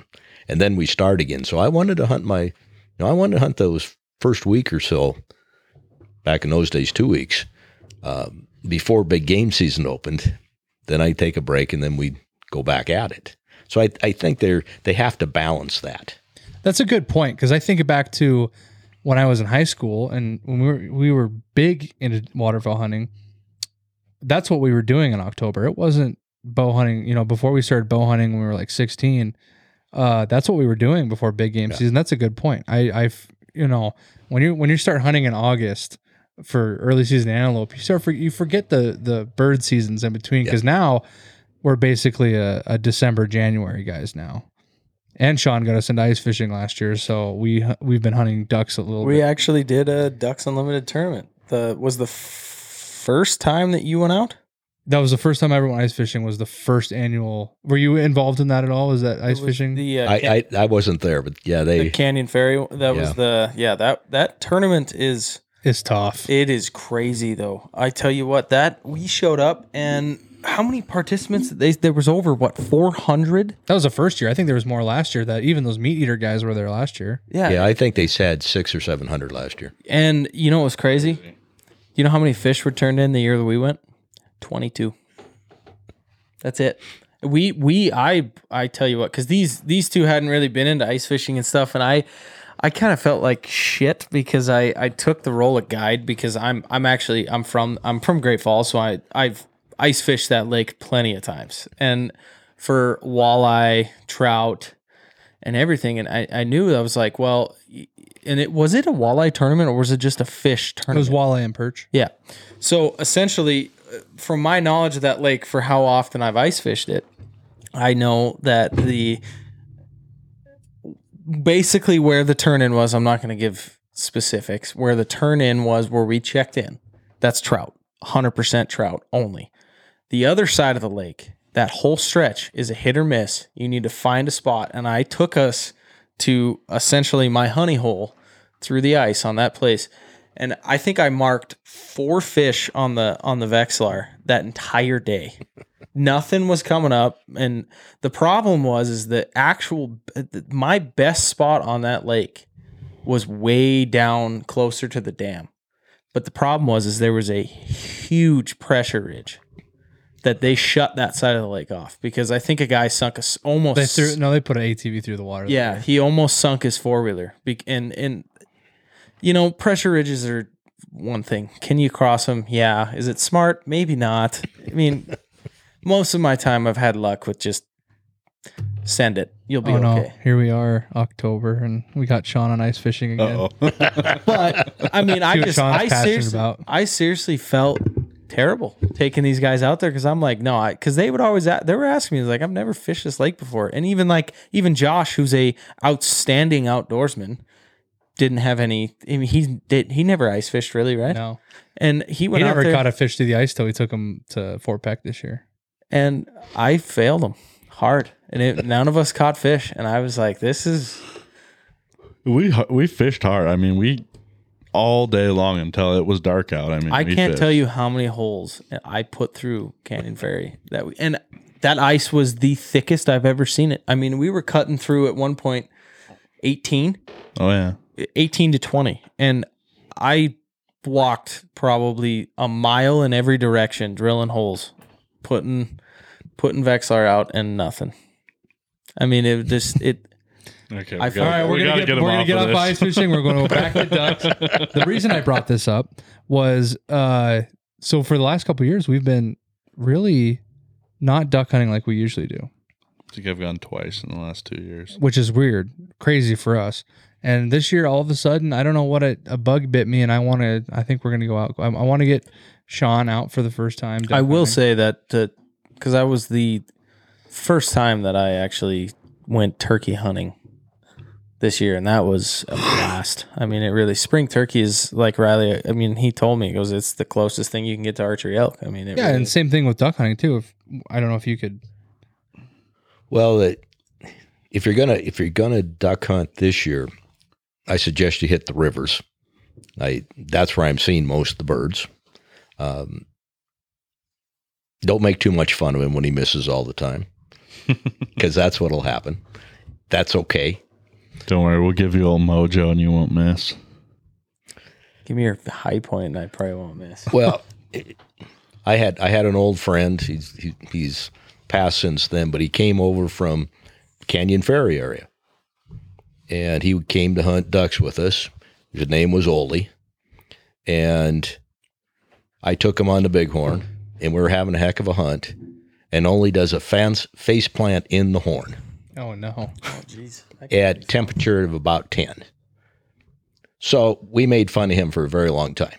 So don't worry about it.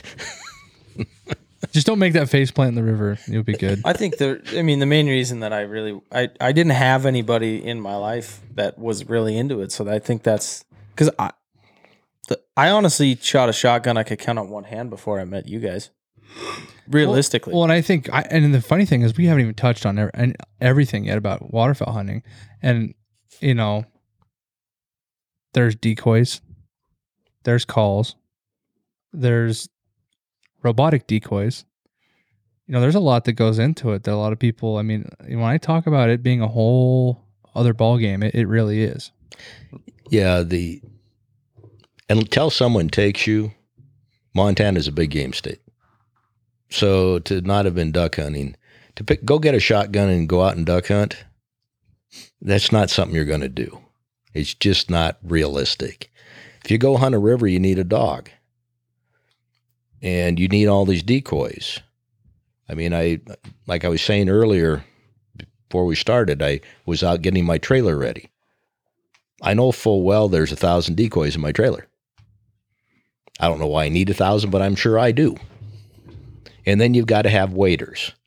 And you have to have the dogs. And by the way, you probably should have a couple different sets of waders, because early season you need ones that aren't insulated, but later you need ones that are insulated.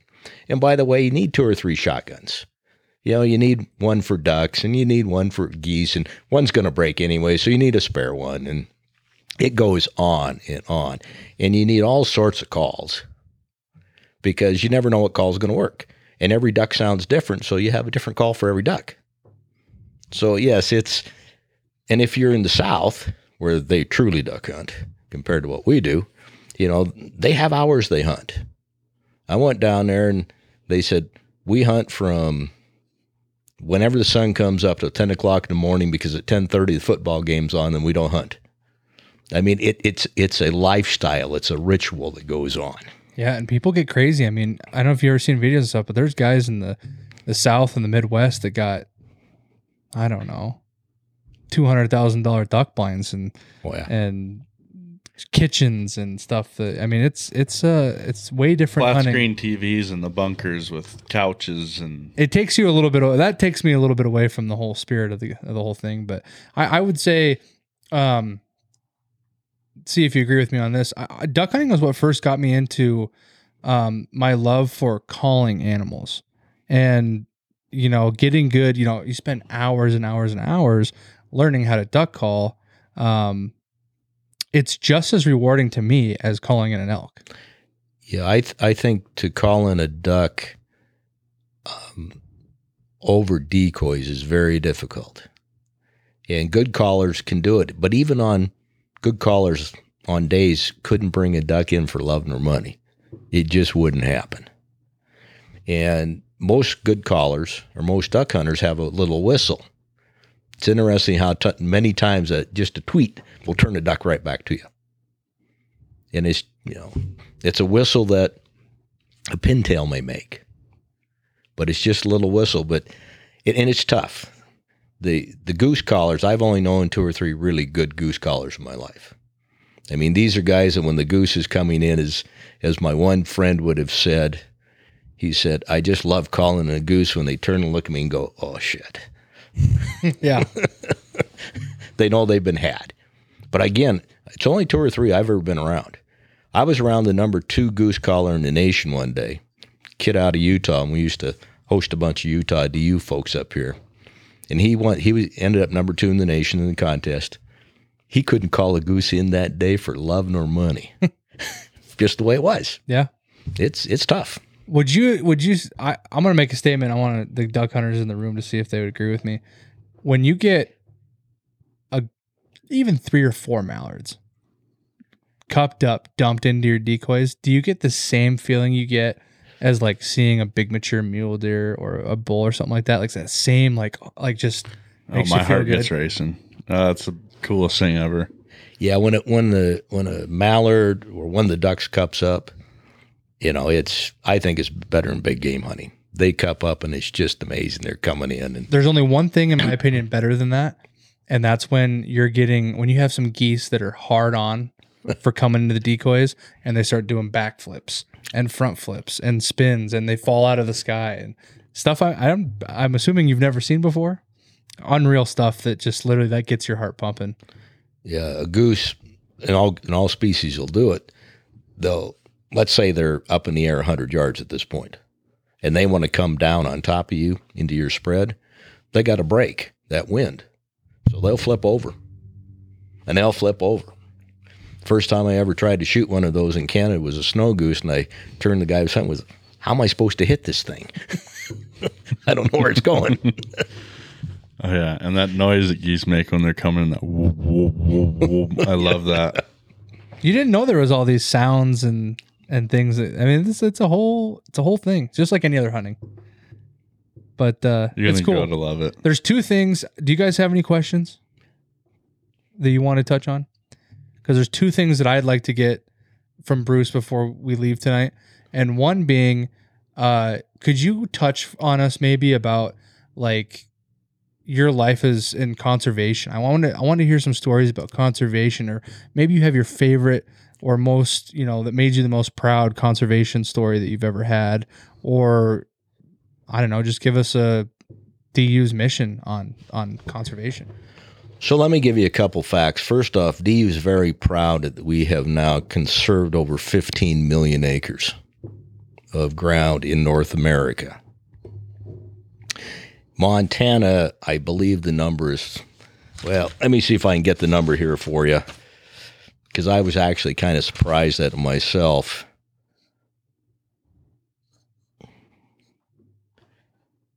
We have spent in Montana $28 million. The number one county in the United States is Phillips County. There are more DU projects in Phillips County than any county in the United States. That's part of the prairie pothole. Wow. And so I'm a conservationist, and I suppose I'm going to offend somebody now. I'm not an environmentalist. And there's a difference, in my opinion. Environmentalists have a cause that they have to win. So to me, they tend to be win-lose people most of the time. We got to save the snail darter.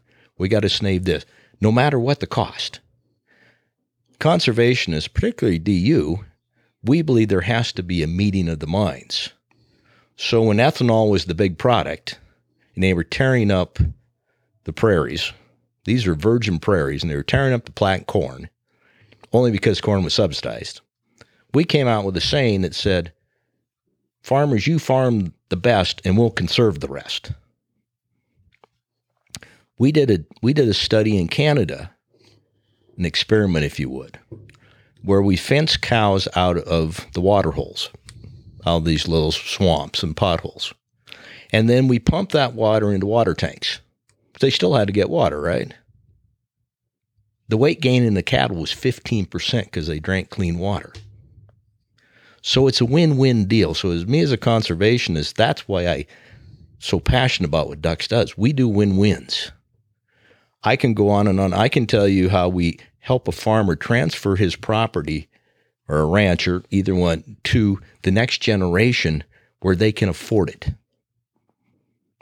We do easements and some other things that help take the value out of that property.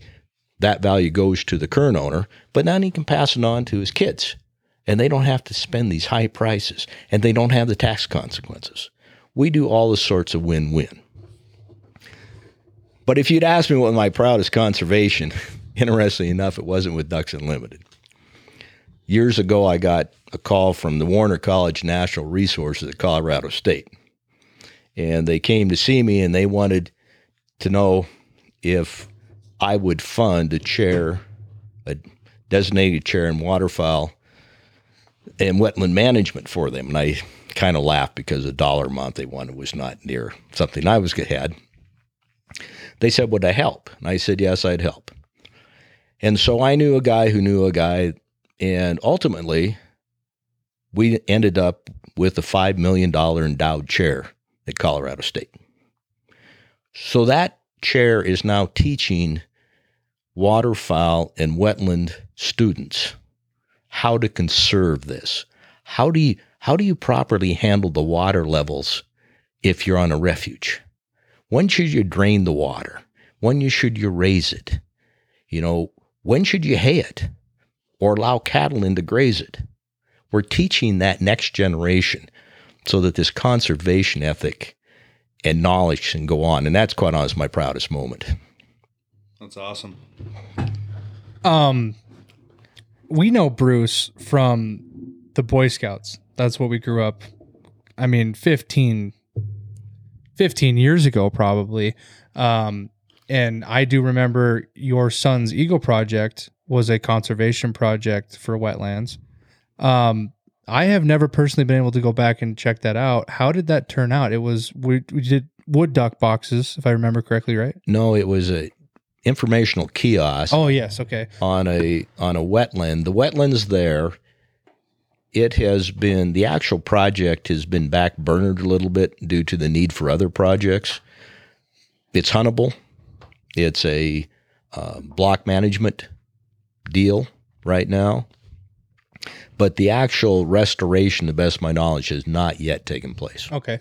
I was always curious about that because it had so much potential and it was a cool area. Oh, yeah. And stuff like that has always been very interesting to me too. And, I bring up the Boy Scout thing. You do a lot of conservation and stuff in that as well. So I was kind of grew up kind of like how you are passionate about conservation. It's something that interests me as well. And I can't say enough good about the Boy Scouts in general. Obviously the two of you are Eagles. Caleb was an Eagle. I think the skills you learn are tremendous. Whether you agree or disagree where they ended up heading, different issue. But I think ultimately, particularly when I was an Eagle and up through when you guys were and Caleb was, I think it was an organization that truly trained young men on the outdoors and how to take care of themselves. And maybe most importantly, I think it taught them about respect. Oh, absolutely. Oh, yeah. Absolutely. And so I think it was cool to go from that lifestyle of, you were drilled into you when you were in that organization about conservation and respecting the land and stuff like that, to being, Ramsey and I have been, on a much smaller scale than you, members of Ducks Unlimited our whole lives. And it's been something we've also, I would be a member till the day I die because I do love what they stand. There's some organizations out there that don't do, as much as they could for their species of concern, whereas I feel like Ducks Unlimited is something that I would stand behind for a very long time. Well, first off, no one in Ducks Unlimited does a small role. Every member does as important role as any other member. It's just a matter of what they can do. Well, some members can do more, some can do less. And the thing is there's no other organization like the U in the world. There really isn't. As a close second, Rocky Mountain Elk Foundation would be the closest second. I don't even think there's a close second. I think all the Rocky Mountain elk, I think pheasants, the Nature Conservancy, I think they all do good work in what they do. Ducks Unlimited's scope is the entire North American continent. Rocky Mountain elk, I don't think have a lot of elk down in Mexico. Maybe they do. I just don't think so. Right. It's the entire North American continent. And when you think about it, there is written the North American Waterfowl Plan. Well, that was written by a gentleman by the name of Jim Ringelman, who was out in North Dakota. Jim was a good friend of mine. He wrote the plan. And that's for the ducks coming from the Arctic Circle, actually and above, because the snow geese actually breed above the Arctic Circle, all the way down, quite honestly, into South America. It's a totally different concept. It's not a backyard concept. It's a continental concept. Yeah, you're dealing with an animal that flies. Yeah. It flies far. So right. it's something, you like to talk about the mule deer migration that you researched, which is an amazing thing. Mule deer migrate further and longer than most any other species in North America. But now put in that perspective, an animal that goes that can 3 or 4 times that distance. That old saying is the crow flies. They, so I can tell. I can imagine that it's a global almost deal with when it comes to ducks and things like that. It's just. Oh yeah, we don't even touch the base of like Asian ducks and stuff like that. I guess there's Asian ducks in Montana that he's seen before. Yeah. Little off their flight path. Yeah, I think so. There's one weird duck I've seen personally. I can't even think of what they call it. They have teeth, but I can't think of what. Cormorant. I've seen one of those before. Is that a North American duck? Oh, they're all over the Yellowstone and the Missouri, and Okay. they're a protected species. So don't shoot the big black duck. No, don't shoot that.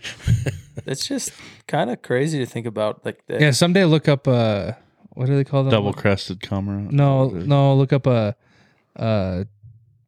if you want to talk about the most beautiful duck on the planet. Harlequin. No. What is the Asian wood duck? Oh, I know which one you mean. I can't think of what they're called. oh man. don't worry. Look that up someday. That'll make you want to shoot a wood duck. Well, wood duck themselves are pretty. I guess my last thing for you, Bruce, unless you have Mandarin? questions for Mandarin wood duck. That's what it is. Holy cow! Aren't they beautiful?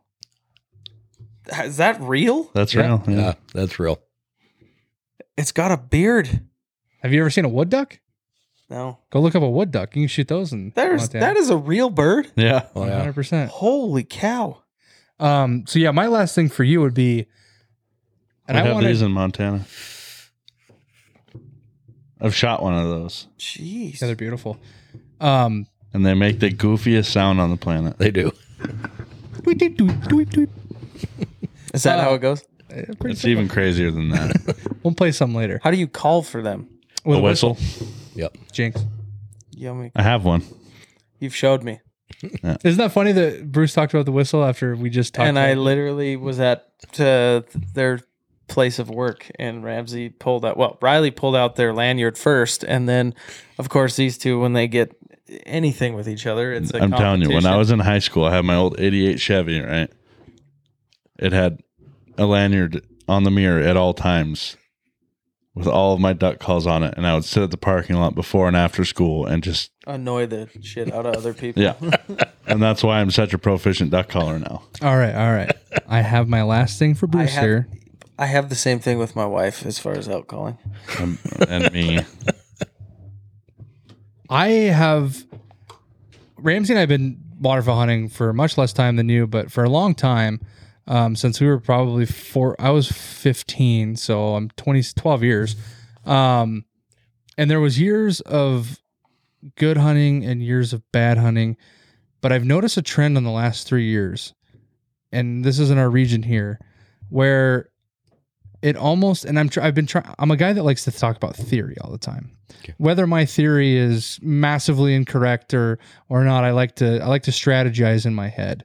And it seems like the last 3 years, the duck hunting has been tough. It's been hard, and it's almost, and I always, you're like, well, the weather, it froze too early here, or it did this too early. Have you been noticing this yourself, or has it not really changed where you've been? It's changed since the 70s. Okay. It's been a continual change. In the flyway, particularly the late flyway, used to come right down the Bighorn River. And in the mid to late 70s, early 80s, you didn't have to put decoys out. You could go sit in the river, and there'd be hundreds of birds on your head all the time. Well, in those days, the Bighorn was full of corn. Now it's full of sugar beets. Now we have lots of geese. So I think that's part of it. But the other part is that I truly think the flyway, the central flyway, which we're on the edge of here, because if you go over to about Mission Creek, that's where the Pacific Flyway starts. So now we're only talking 80, 100 miles from here. Pacific starts. It's shifted over to the Dakotas. And so those ducks and geese, particularly the ducks, they're going down through the Dakotas now. That's one of the reasons I go to the northeast corner. We can kind of catch some of them. Right. But it's not your imagination. The whole thing shifted. The other thing we don't have is that we don't have those harsh winters we used to have that, well, out in the Broadview country where Comanche Flats to Broadview was all water. And we raised thousands and tens of thousands of ducks. Mm-hmm. Well, that doesn't exist anymore. And we don't have those hard winters, and we're not building up that water. That's a weather phenomenon, yes. But even without that, the whole flyway, I think, has shifted to the east. Well, and I remember days that I would, that I live for as a waterfowl hunter. And that would be days where you're out hunting and it's overcast, and you look up and all you're seeing all day long is thousands of high flying migratory birds for an entire morning, and all you're doing is pulling singles, doubles, quads out of it. I've had 1, maybe 2 days like that in the last 5 years, where it used to be you could catch it for a couple of weeks around Christmas time, beginning of January. And it's just like, that's what's really turned me off as a waterfowl hunter, is just like, I felt like I was catching more local birds than I was migratory birds deep into the season. We have, now I guess we'll see what's like this year. Traditionally, we have seen that there is a push of mallards on election day.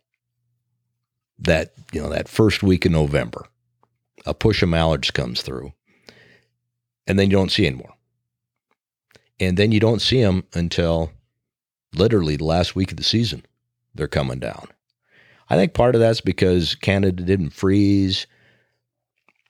Part of it's because I blame my friends up in Glasgow, because the dam doesn't freeze, and below the dam, the river doesn't freeze, and they have all those wheat fields. Right. And those birds don't want to leave there. I mean, so they all come down. I give them a bad time. They send me pictures every day after 15 minutes of hunting. They're limited out. Yeah. But I think you're right. It's shifted that way. On the other hand, we're seeing a lot more lesser geese in this country than we ever have. We're seeing graders, and because of the golf courses, we have the true large geese that we would never have. The giants, those are golf course geese. They're not, it's a different species, but they're mainly from the golf courses. That's what saved the graders. We see snows now. We would have never seen snows in this country. Last year, up in the northeast corner, we had a spectacular speckle belly hunt. Yeah. Every single day we shot specks. It was spectacular. Mm-hmm. You just don't see that. Right. So I think the geese are coming. The cranes are really coming. Oh, yeah. I see them all over the place now. And so it's going to be a different kind of waterfowling. And yes, you're going to have those 2 or 3 days in the river when the mallards are in and the ducks are in, and you're going to say, oh, that's just like it used to be. And then the next day they're gone. Yep. That's just the way it is.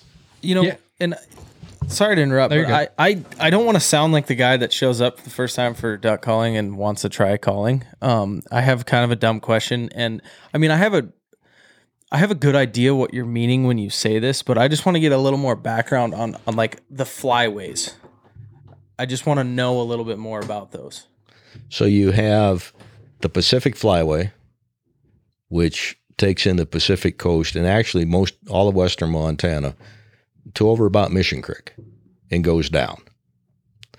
And in that you have some subcategories of flyways that include the mountains. That's kind of a different type of deal going down the Rockies. Then you have the Central Flyway, which is where the vast majority of the ducks are. That they're coming out of the prairie potholes. And they're going down through the Dakotas, and they're going down through what they call the hourglass of Nebraska and into Kansas. And then they're going down into the Texas Panhandle, and down into the Gulf. You also have the Mississippi Flyway, where those birds are coming down the Mississippi, and that's a legendary flyway, absolutely legendary. And then you have the Atlantic Flyway, where those birds are coming down the Atlantic outside of the Mississippi Flyway. So there's really 4 flyways in the United States. There's some subcategories in certain areas, but these are the birds that they have tracked. You talked about the bands. That's how they've tracked the birds. Okay. Here they come. And you could look at this on a map. It's like basically if the ducks had their own United States, it would be divided into 4 states sections of, you could look at where this basically the boundaries are for what would be classed. Of course there is no real boundary. It's just that is where the birds are coming through on their migration routes. So basically that's these flyways is where you see the birds come through. It's a kind of an annual thing. It happens. They're migrating. Yeah. Right. Because what you probably don't realize is there are ducks that are, let's just talk about Billings, Montana. There are ducks that are in Billings, Montana from January 1st to December 31st every single year. That's what they call local ducks. You can actually tell quite a bit of difference between a local bird and a migrating bird. A migrating bird's going to, let's talk about a mallard. They're going to be a lot more. They're going to be bigger, first of all, correct? They're going to be bigger. And their color is going to be better. Yep. And they always talk about the feet thing, where someone help me on this because I don't want to get it backwards. Well, they say, and I don't know if it's true, but migrating birds have brighter feet because when they're flying so long, all the blood settles down into their feet and makes the color pop. I don't know if that's true. Oh, I wouldn't doubt that because they do. The migrating birds' feet are very bright. Whereas like a local one, they would say they'd be like yellow or a light less yellow. orange. Yeah. That makes sense. Did that answer your question on flyways? No, it did. Yeah, I mean, obviously, when you say the term flyway, it's kind of a common sense thing where you look at it and you kind of understand it's the path of travel that certain species take. And just to get a little bit more background on that, I mean, for a guy who has, never indulged in any of this. Yeah. But it's more important than that because the flyway, you manage them each differently. You may manage them for a different species, but they also have different needs. So ducks coming down the Central have one need, the Mississippi have another need, and the Atlantic have a totally different need. And so as you're managing for these species, you have to know their needs. And so it's not as if we can manage all of North America the same way. We can't. The birds that come down the Pacific into the Central Valley, California, they need the rice fields. And so right now, California's in a drought. This is going to be a real problem for the pintails. They're going to get down there and there aren't going to be flooded rice fields for them. So how are they ever going to get to Mexico? They may not, let alone get back up to Canada somewhere. Yeah, and ducks don't have McDonald's, so when they get down there and there's no rice, they die. Yeah, they die. And if they get back up to the breeding fields and the hens are thin, they're not going to breed. It's kind of it really is just like a nationwide conservation effort to make sure these species have what they need to continue. Would you say if there wasn't a massive reform for conservation, would there be extinct ducks today?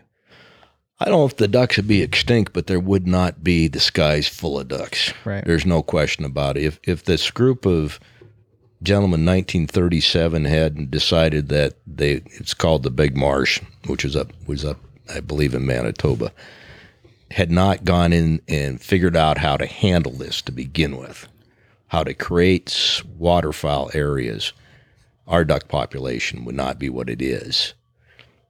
If for no other reason, face it, the market hunters shot them out. I mean, that was part of what happened. And then the drought took care of the rest of them. And so they were in dire straits.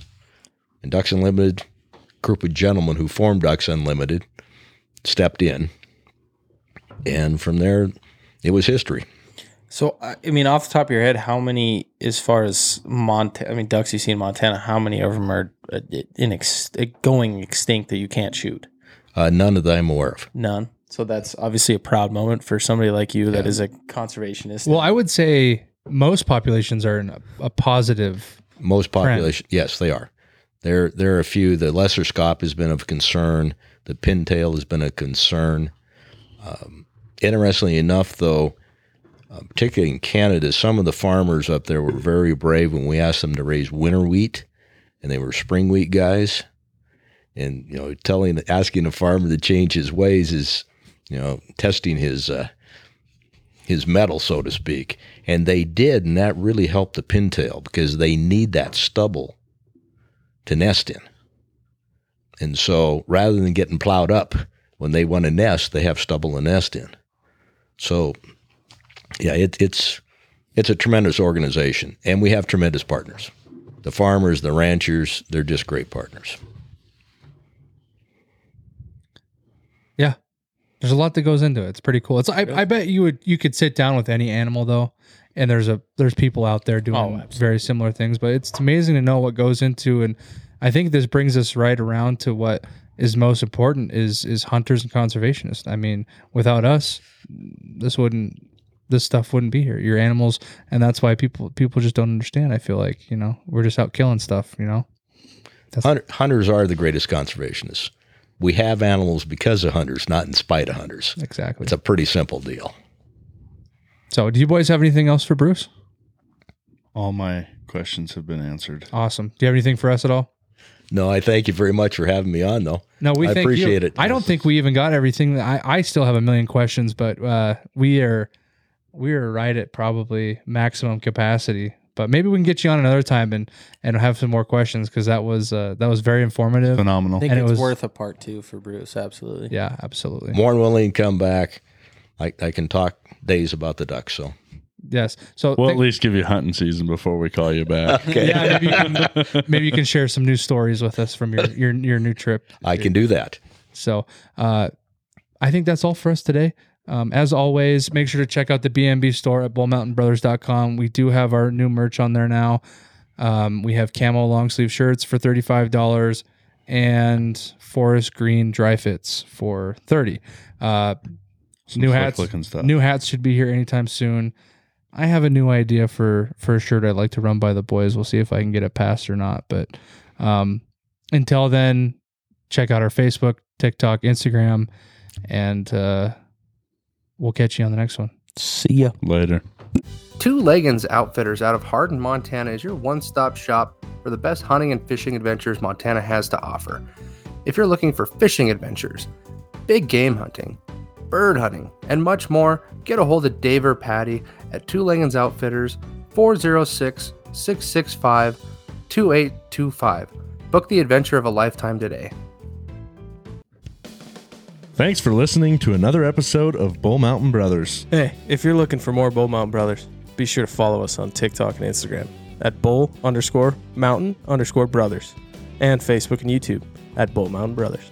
Also, don't forget to check out our B&B store at bullmountainbrothers.com, where you can find some super sweet deals on some seasonal merchandise and outdoor gear.